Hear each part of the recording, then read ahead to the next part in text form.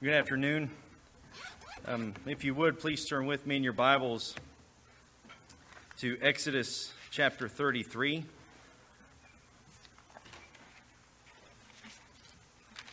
I pray that everyone has truly been blessed by all that has been said today as these men have been breaking the bread of life for us, to feed our souls, to teach us, to encourage us to look to our Lord.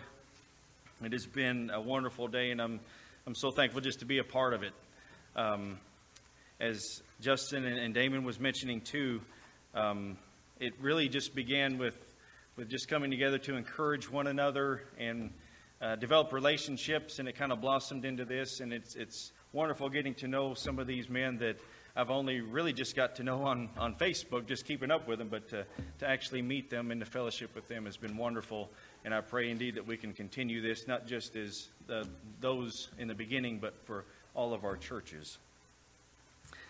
Here in Exodus chapter 33, our text is going to be verses 12 to 23. And in our session, we are focusing mainly on being deeply rooted in God's character. And granted, there are numerous passages of Scripture that we could go to describe various attributes of God, whether it's talking about the holiness of God or the goodness of God, the faithfulness of God, on we can go. I want to focus in mainly in our time together on the gracious character of God. And seeing the gracious character of God, not just within New Testament passages, but to see it within the Old Testament. Because it seems as if, especially within the secular world or with various atheists and all of that, they seem to look at the Old Testament and they seem to look at God as being mean and vengeful and wrathful and all of this kind of language. And not only that, but even some Christians tend to steer away from the Old Testament, mainly sticking to the New Testament. And I don't know if it's necessarily a matter of just them not being confident enough to see the grace of God within the Old Testament or not. But this is the same God. It is the same God from the Old Testament into the New Testament. It is the same God who has graced His people all through the history of mankind. And that's why I think it would be wonderful to look at this passage together, which is a very familiar passage, probably to us, and to see the gracious character of God put on display for us. And it's passages like what we're going over today that should really encourage our hearts as we consider the grace of God in our own lives. We see it extended to His people here in the face of His law being broken. And that should give us pause just to reflect upon the grace that has been extended to us. Even in our own individual rebellion, that grace being extended to us. I mean, where would any of us be if it were not for the grace of God? And where would any of us be if it weren't for the continued grace of God? To preserve us, to keep us, to hold us. And this is the same reality as what we experience today as it was then. Of God preserving His people, showing Himself to be gracious to them. And here in this passage, there's some remarkable things that are occurring that lead up to this exchange between Moses and the Lord. But as we work our way through it, even though it may be familiar to us, I pray that we would allow the Holy Spirit to really apply it to our hearts and to give us a greater understanding of the gracious character of God as it is set before us. And I pray that it would stir within our hearts a greater affection and thankfulness for our Lord extending that grace to us. That it would truly cause us to walk in humility and cultivate that in our hearts. And I pray as well that it would help to embolden us when it comes to the declaration of the gospel and praying for those that are lost. So if you would, and this is custom at our church too, if you would, please stand for the reading of God's Word.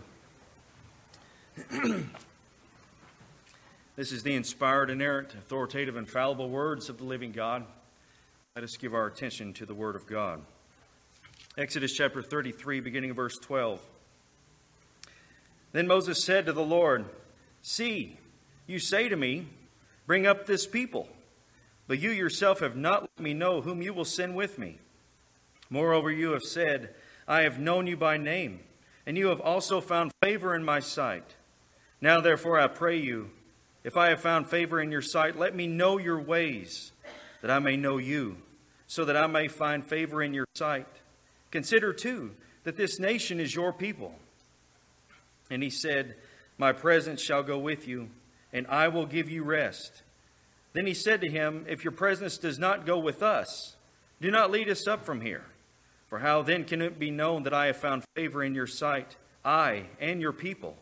Is it not by your going with us, so that we, I and your people, may be distinguished from all the other people who are upon the face of the earth?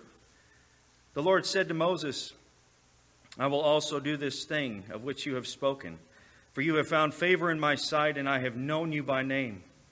Then Moses said, I pray you, show me your glory. And he said, I myself will make all my goodness pass before you, and I will proclaim the name of the Lord before you. And I will be gracious to whom I will be gracious, and will show compassion on whom I will show compassion. But he said, you cannot see my face, for no man can see me and live. Then the Lord said, behold, there is a place by me, and you shall stand there on the rock. And it will come about, while my glory is passing by, that I will put you in the cleft of the rock, and cover you with my hand until I have passed by. Then I will take my hand away, and you shall see my back, but my face shall not be seen. Let's pray together. Holy Father, we come before you this day asking that the Spirit of God would give us a greater understanding of this passage, that he would lift our eyes toward you to behold your majesty and your glory, and to see what great grace that you have extended to us who are so undeserving. Oh, Father, let it encourage our hearts. Let it strengthen us. Let it cultivate humility in us to walk before you in a manner worthy of Christ. Father, bless the preaching of your word, and may it accomplish all you desire in us. For in Jesus' name we pray, and all of God's people said, amen. Please be seated.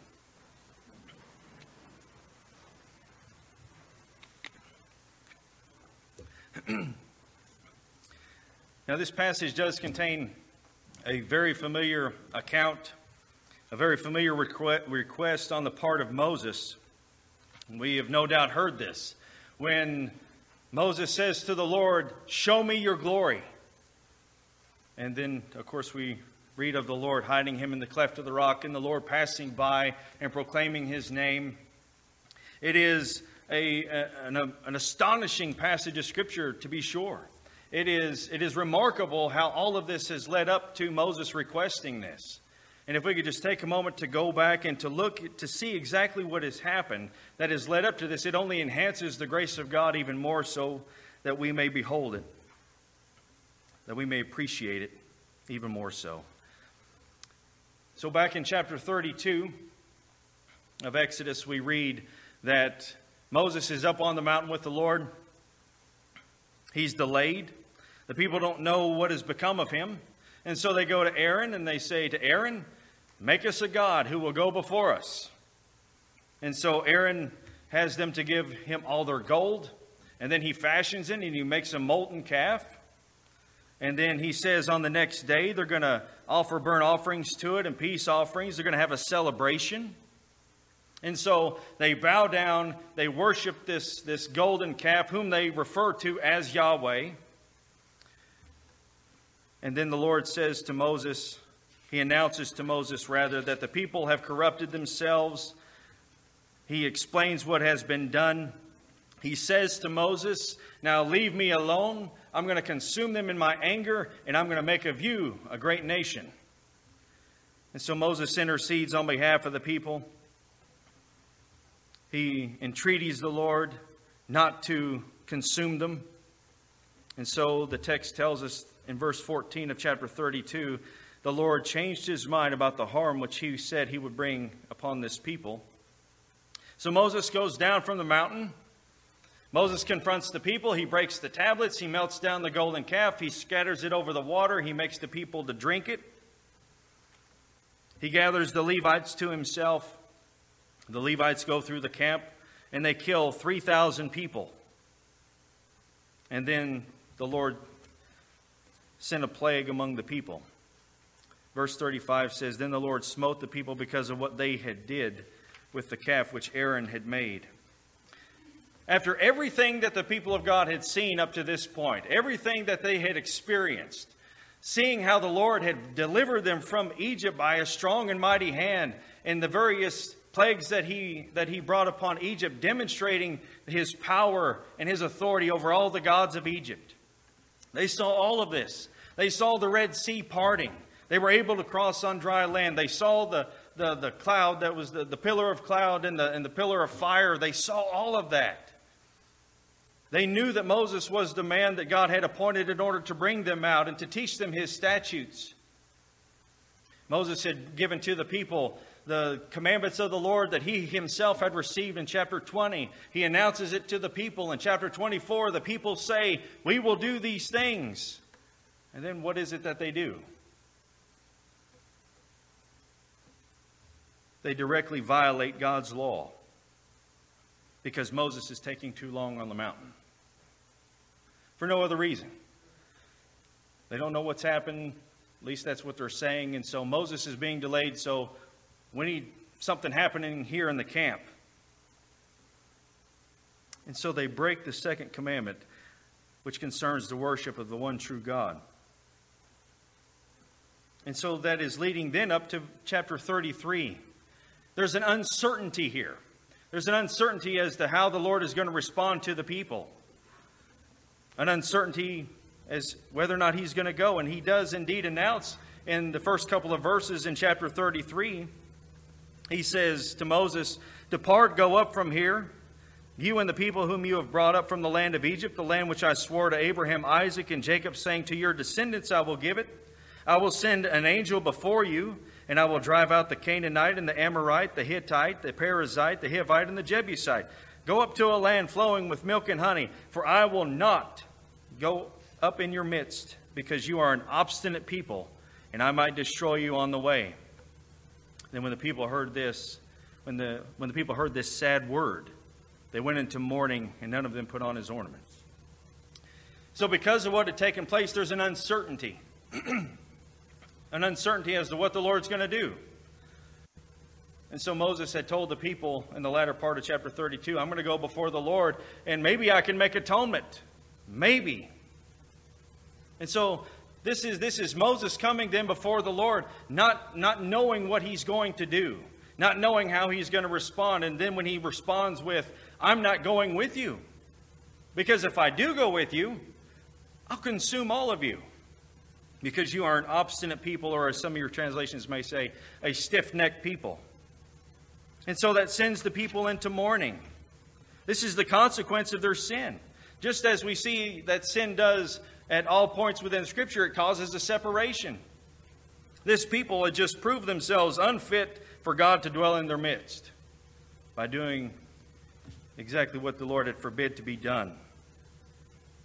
This is their consequence.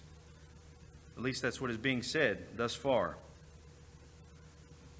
The Lord going with them is the very thing that distinguished them among all the other peoples of the land, of the earth, is that they knew the one true God. God had truly revealed himself and called them to be his people, for him to be their God, to give them the covenants, all of that. And now the Lord says, "I'm not going to go with you." And we'll talk about exactly perhaps what is going on here, because it seems as if this is some interesting language that is being used here. I'll say this: the Lord changing his mind, not sure what he's going to do. There is purpose here. What it does do is to cause Moses to intercede on behalf of the people. That's the very thing it does do. They had relinquished the blessings of the Lord. They had forfeited the blessings of the Lord in favor of this golden molten calf. And the Lord announces to Moses what's going to happen. And so Moses then comes before the Lord. And he's going to plead on behalf of the people. And so his intercession is one that has a very intense emotional tone to it. This is Moses not just coming to the Lord and saying, "See this people here? I didn't do it, I was with you. But see this people here, Yeah, they're an obstinate people. They're very stiff-necked, but maybe you can still go with us. This is a pastor who is coming before the Lord his God, pleading with the Lord, pardon their iniquity. Bring up this people. These are the very things that God had said to Moses earlier. This is what God had said to Moses when he called him in chapter 3. Through you, I'm going to bring up this people. I'm going to be with you. And I'm going to bring them into the land that I swore to their forefathers. And now it's as if the Lord isn't going to do that. And so Moses says to him, see, you say to me, bring up this people, but you yourself have not let me know whom you will send with me. Now, what is he getting at? The Lord had already said, I'm going to send my angel, or send an angel, before you to drive out the inhabitants so that you can still inherit the land. And Moses is not, he's not satisfied with an angel going before them. He wants to know who's going with them. And so he's coming before the Lord. Who's going to go with us? Because that's the very thing that distinguishes them, is the very presence of God with them. Now, mind you, this is in the face of him, or of the people rather, breaking the law of God, who deserve justice. They deserve that eternal separation before the Lord. And here Moses is going to plead not on behalf of anything having to do with the people. He's not coming before the Lord and saying, do you see how special this people is? Do you see the potential that they have? Oh, Lord, they made a mistake, but they were very sincere. He doesn't come with any of that. He is coming before the Lord. This is your reputation. You said these things. This is your promises. This is your choice that you chose this people. This is Moses bringing back to the Lord everything that the Lord had said previously. Because what value is there in the people who have just broken God's law? Really and truly, there's none. So he says to the Lord, you've told me that you know me by name, and I have found favor in your sight. And he's basically saying, now, if that is true, I pray if I have found favor in your sight, let me know your ways, that I may know you, so that I may find favor in your sight. And consider, too, that this nation is your people. This isn't a nation that just happens to be dwelling in this land. This is the nation that you called. This is the nation whose forefathers you promised you would bring them into this land. If I have found favor in your sight, let your favor for me extend to them. That's basically what he's saying. Don't let it be on anything in them. I know that they've broken your law. I know they deserve justice. I know they deserve wrath. I know they deserve your righteous anger and vengeance. But if I have found favor, let your favor extend to them. And so what does the Lord say? He says, my presence shall go with you, and I will give you rest. Now this is in the singular here. He's not giving in to Moses' request. He's not saying, okay, I'll go with you. He's saying to Moses, if it's me that you want to go with you, I'll be with you, and I'll give you rest. Again, showing his favor to Moses. But Moses isn't satisfied with that, because his concern is with the people. So he goes a step further, and he says to the Lord, if your presence does not go with us, do not lead us up from here. He is interceding on behalf of the people, pleading before the Lord. If your presence does not go with us, do not lead us up from here. For how then can it be known that I have found favor in your sight, I and your people? He keeps identifying himself with the people. Is it not by your going with us so that we and I and your people may be distinguished from all other people who are on the face of the earth? And so the Lord says again, I will also do this thing of which you have spoken.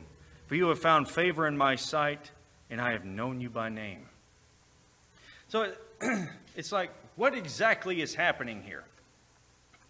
Because it seems as if the Lord is angry, and the Lord has decided, I'm not going with this obstinate, stiff-necked people.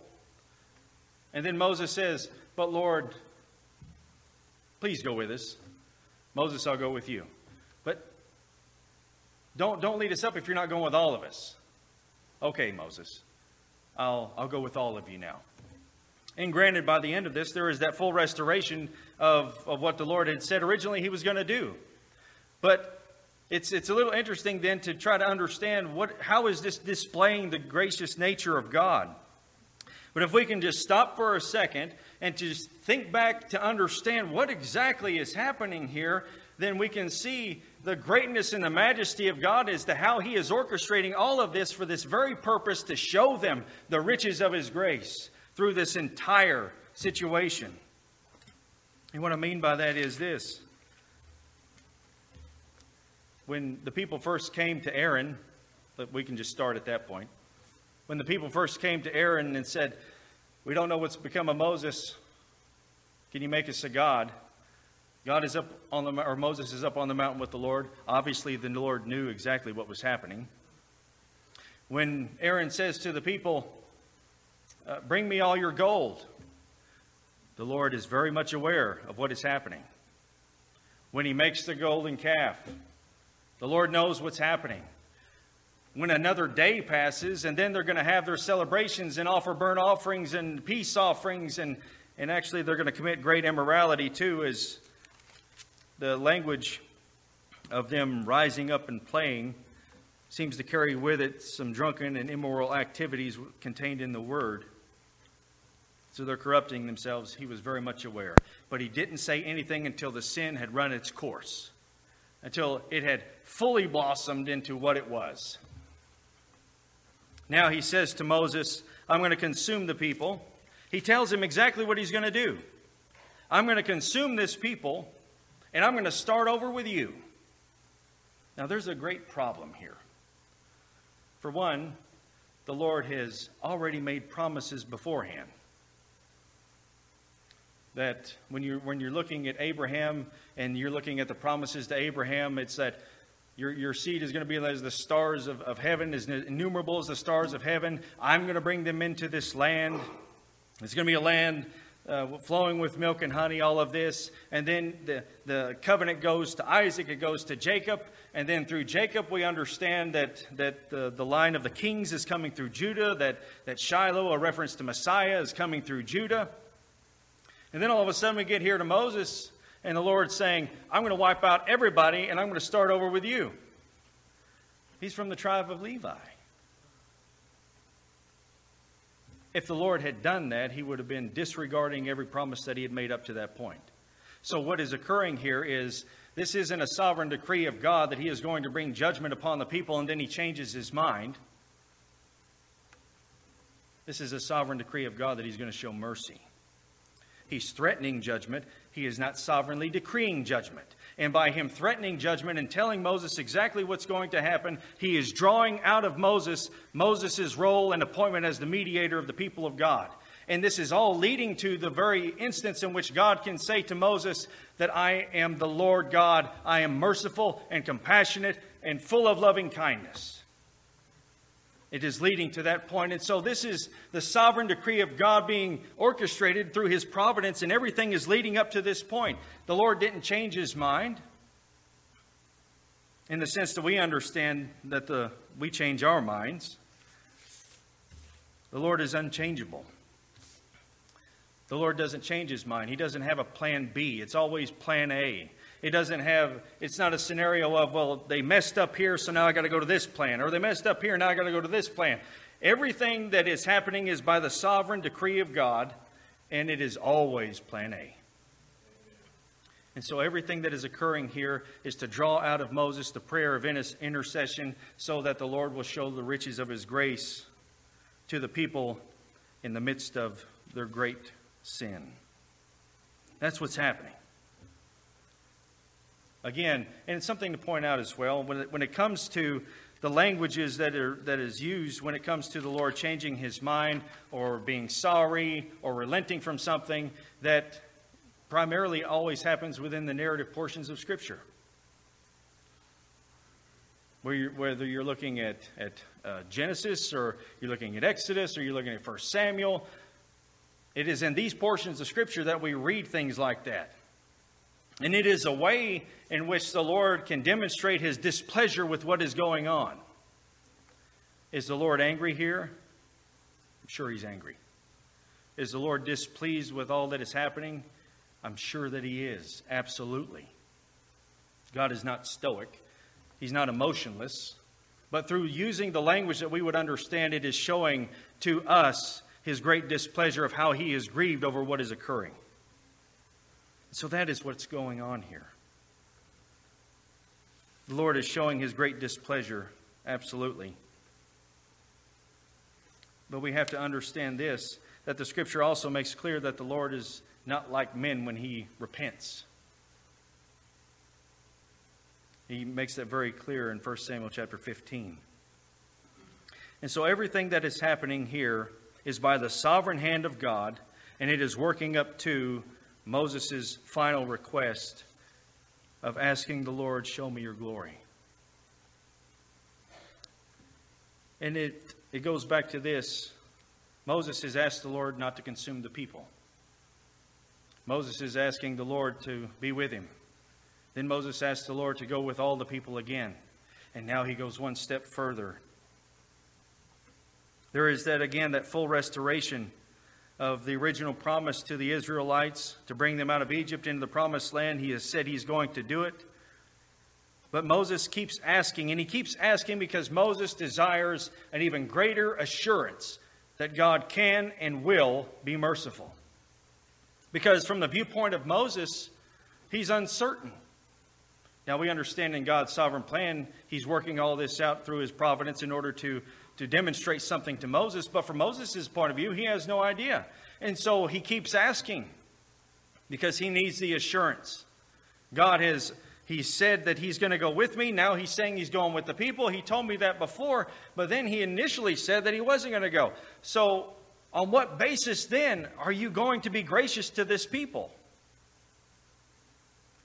And so he keeps asking. And so then he asked the Lord, I pray you, show me your glory. Let me see or understand the essential nature of who you are, that I can know and be assured that you can be gracious and you will be gracious. Is it dependent upon Moses? It's definitely not dependent upon the people. Is it only dependent upon Moses that God is going to extend grace to all of them? He met the requirement, and so now I'm going to be gracious to everybody else. That's a big weight to put on Moses, because Moses is eventually going to fail the Lord. Moses is eventually going to disregard the Lord in the sense of not regarding Him as holy, and he's not going to be allowed to go in the promised land. So on what basis then will God be gracious and that God would be merciful? And so the Lord says to Moses, I myself will make all my goodness to pass before you, and will proclaim the name of the Lord before you. And I will be gracious to whom I will be gracious, and will show compassion on whom I will show compassion. This is a very interesting answer. Moses is saying, Lord, show me your glory. And the Lord says, I'm going to declare my name. Show me your glory. I'm going to declare my name. But it's through the name and the very titles of God that His glory is set before finite sinners, that we can understand and that we can stand in awe. He says He's going to make all His goodness to pass before Moses. He's going to give Moses a sight that is going to be so splendid and so beautiful. The idea of goodness is His splendor, His beauty. That which is the best is going to pass before Him. Moses is going to have the privilege of seeing a sight that we could only dream of as far as within this life. The best that a human could see, to sense God's presence, His glory visually. But the best sense really is not what Moses sees, but what Moses hears. All of His goodness is going to pass by Moses, and he's going to proclaim his name. And he adds this after he says this to Moses.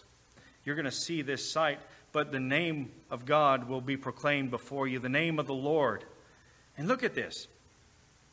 There in verse 19, he says, all my goodness to pass before you, and we'll proclaim the name of the Lord. That's all capitals, the name of Yahweh.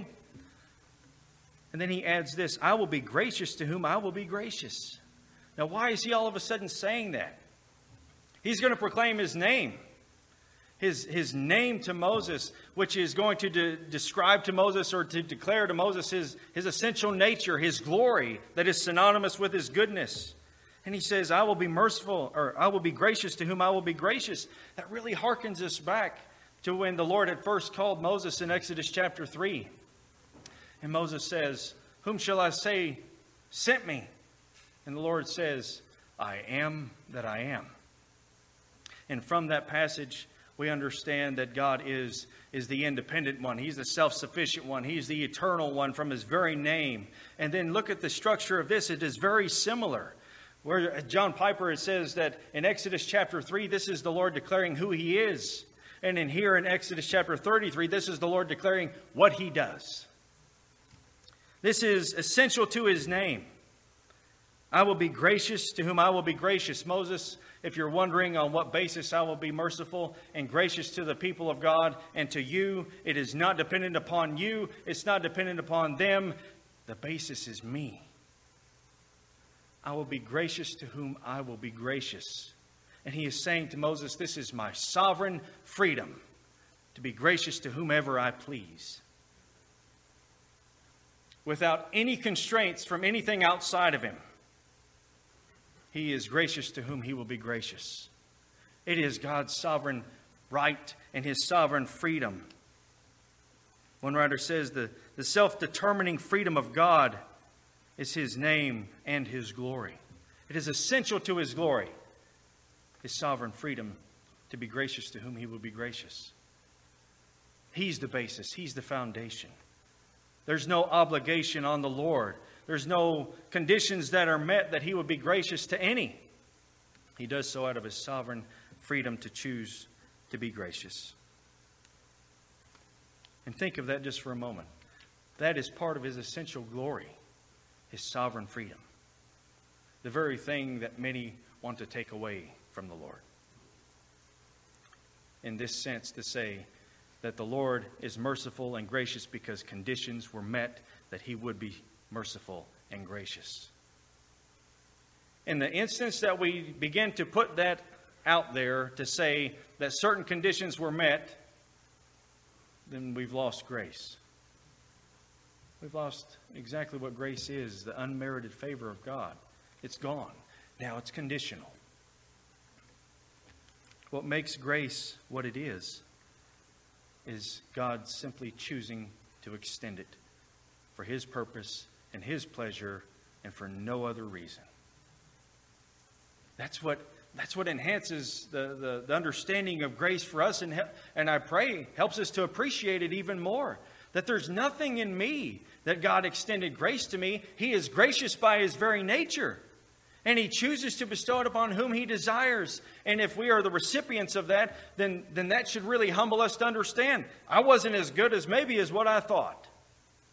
I wasn't as smart as the next guy. I was dead in my trespasses and sin and was by nature a child of wrath, even as the rest. But God showed me mercy. It is his sovereign freedom to be gracious to whom he decides to be gracious to. And this is what Moses is after. He's wanting to understand the Lord even more so, to have that assurance. And what better way to tell Moses, or to help Moses to have that assurance, to say, it has nothing to do with you, but all to do with me.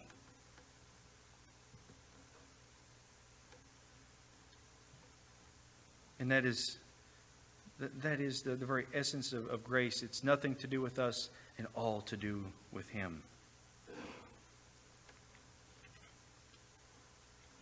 And so the Lord says, I will show I will be gracious to whom I will be gracious. I will show compassion on whom I will show compassion. He tells Moses that, of course, you can't see my face. He's going to hide Moses. He's going to pass by Moses. And chapter 34, verses 6 and 7 is really the exposition of God's goodness as to what he is declaring to Moses. That he will be gracious to whom he'll be gracious. And these are the graces of God that we are reminded of in chapter 34, verses 6 and 7, when the Lord passes by him. The Lord passed by in front of him and proclaimed, the Lord God, compassionate and gracious, slow to anger and abounding in loving kindness and truth, who keeps loving kindness for thousands, who forgives iniquity, transgression, and sin. Yet he will by no means leave the guilty unpunished, visiting the iniquity of the fathers on the children and on the grandchildren to the third and fourth generations. And then Moses made haste to bow low toward the earth and worship. And Moses got his answer. He said, if now I have found favor in your sight, O Lord, I pray, let the Lord go along in our midst. He was assured then.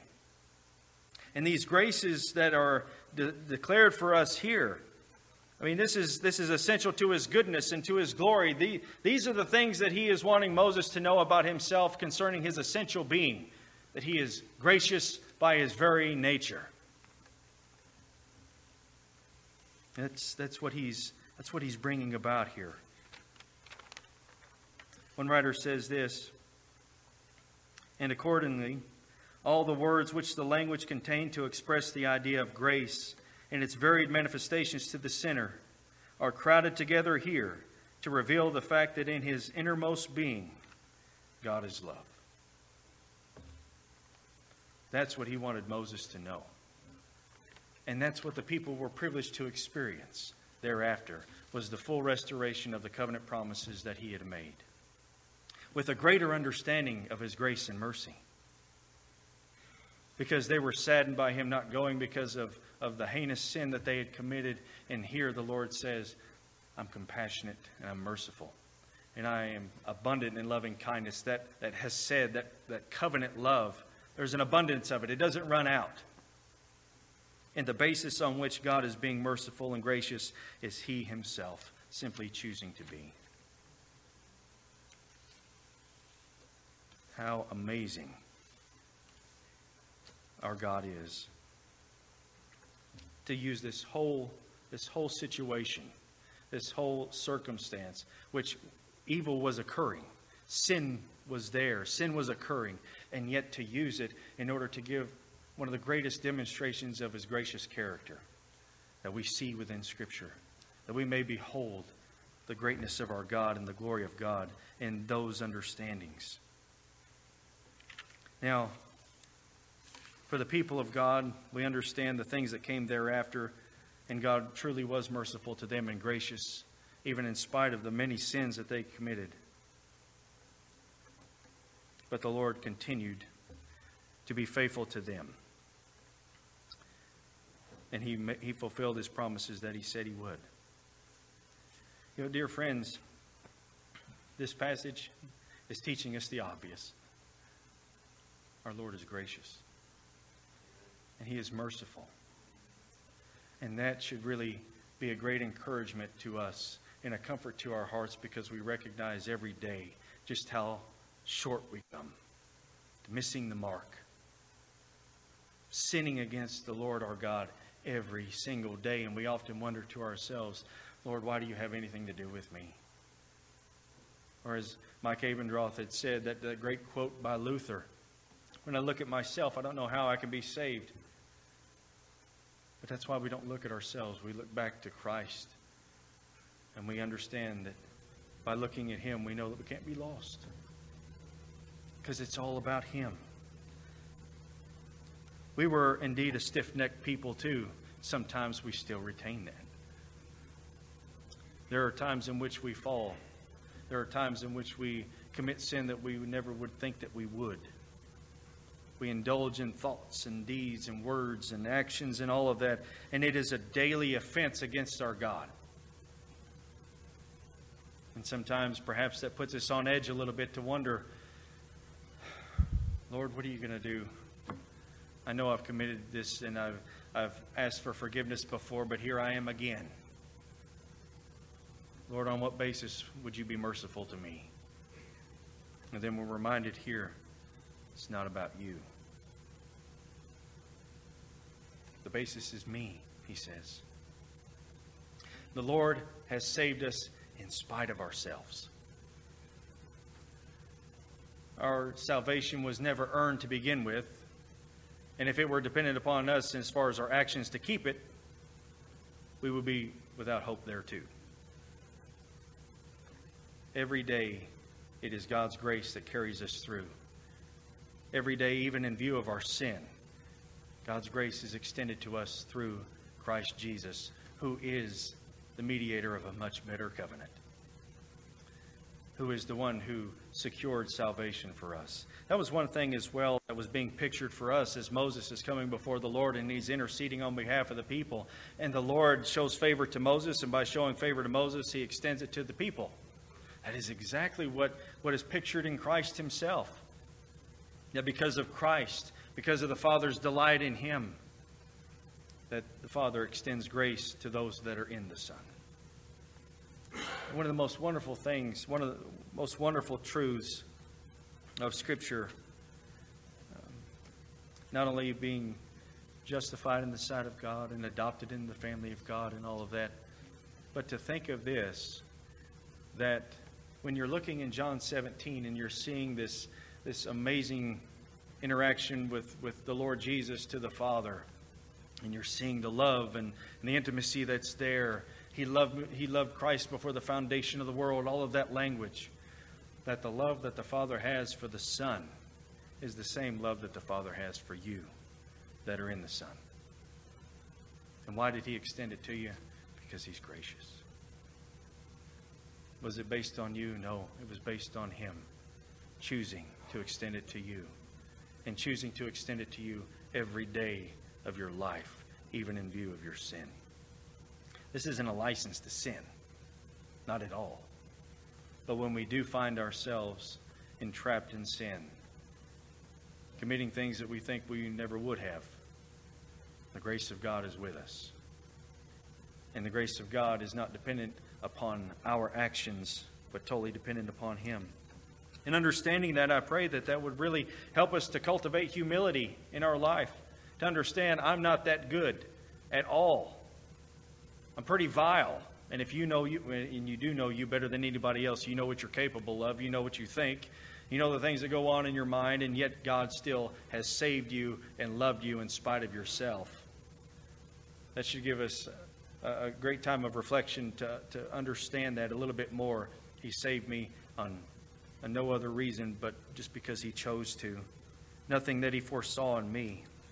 Understanding those things helps us to walk in humility. Whereas the Apostle Paul would tell us, it's by his doing that you are in Christ Jesus. His doing, not your own. Not only would a passage like this, I pray, help us to walk in humility, but you're looking at what Moses' whole interaction there, his requests that he makes to the Lord. These are extraordinary requests that he's making. And yet the extraordinary request that he is making is exactly in line with the will of God. This is the means that God is using in order to bring about what we read of in chapter 34. Those instances in which we read in the Scripture to ask and to seek and knock. When the Lord tells us to cast all our care upon him, for he cares for us. That we are to pray without ceasing. All of that language. One thing about it is that we are to line up our lives with the will of God as best as we can, and then ask. It is not our job to figure out what exactly God has sovereignly decreed. He says to come and ask. You don't have because you don't ask. So let us then ask the Lord and to pray and to seek out what God has put in our hearts to yearn for his glory. Again, it's not our job to figure out what he has sovereignly decreed. But the amazing thing is that yes, God has sovereignly decreed all things. He declares the end from the beginning. His counsel will stand. as the pagan king Nebuchadnezzar says, no one can thwart his will or say to him, what have you done? He works all things after the counsel of his will. And yet, even in light of all of that truth that God uses as the means to bring about his will, the prayers of his people. Praying in the will of God. Praying according to the things that we know are pleasing to God. And we get to be part of the means by which God brings about his sovereign decree. So pray and ask and seek and knock. And this passage here would also give us great hope, even for the most stiff-necked and obstinate, stone-hearted people. We look at people sometimes and we already declare they're too far gone. And especially in our own day, we see so much ridiculousness and just straight-up junk. And sometimes we already declare there's no hope for them. But remember this, even to a stiff-necked, obstinate people, that God can be merciful and God can be gracious, because that is his character, to be gracious. And so there are none so far gone that they are without hope, at least from our perspective. And so these are the ones that we lift up before the throne of grace, and we ask the Lord to intervene, and we ask the Lord to be gracious and extend mercy to them. We ask the Lord to glorify himself in saving this one or saving that one. He may not, but these are the things that we know are pleasing to God, that glorifies the Lord to save a sinner. And so we pray and we ask and we pray for even the most difficult of people. Dear friends, our God is gracious. Let us remember that. Let us pray in view of that. Let us have our hope in view of that. Let us pray for the lost in view of God's gracious nature. Let's pray together. Gracious God, we thank you once again for this portion of your word. Thank you for this entire day, for the men that have stood here, that have broken the bread of life for us, and how we pray that the Spirit of God would apply all that we've learned today to our hearts, that we may please you even more so, that you would be glorified in us.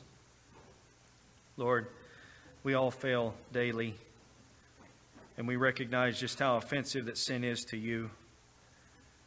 But thank you that you are gracious, and thank you that your mercies are new every morning. And thank you that you tell us in your word that we have an advocate with the Father, Jesus Christ the righteous. Oh, Father, help us to walk worthy of the calling with which we've been called. Help us to honor you every day and to live in view of eternity, to live in view of the majesty and the glory of our God. Thank you again for all that you've done for us in Christ and the grace that you extended to us in him. And Father, may we indeed pray for others that they too would receive that wonderful gift of salvation, if it be your will. To you be the praise, the glory, the honor in all things. In Jesus' name we pray. Amen.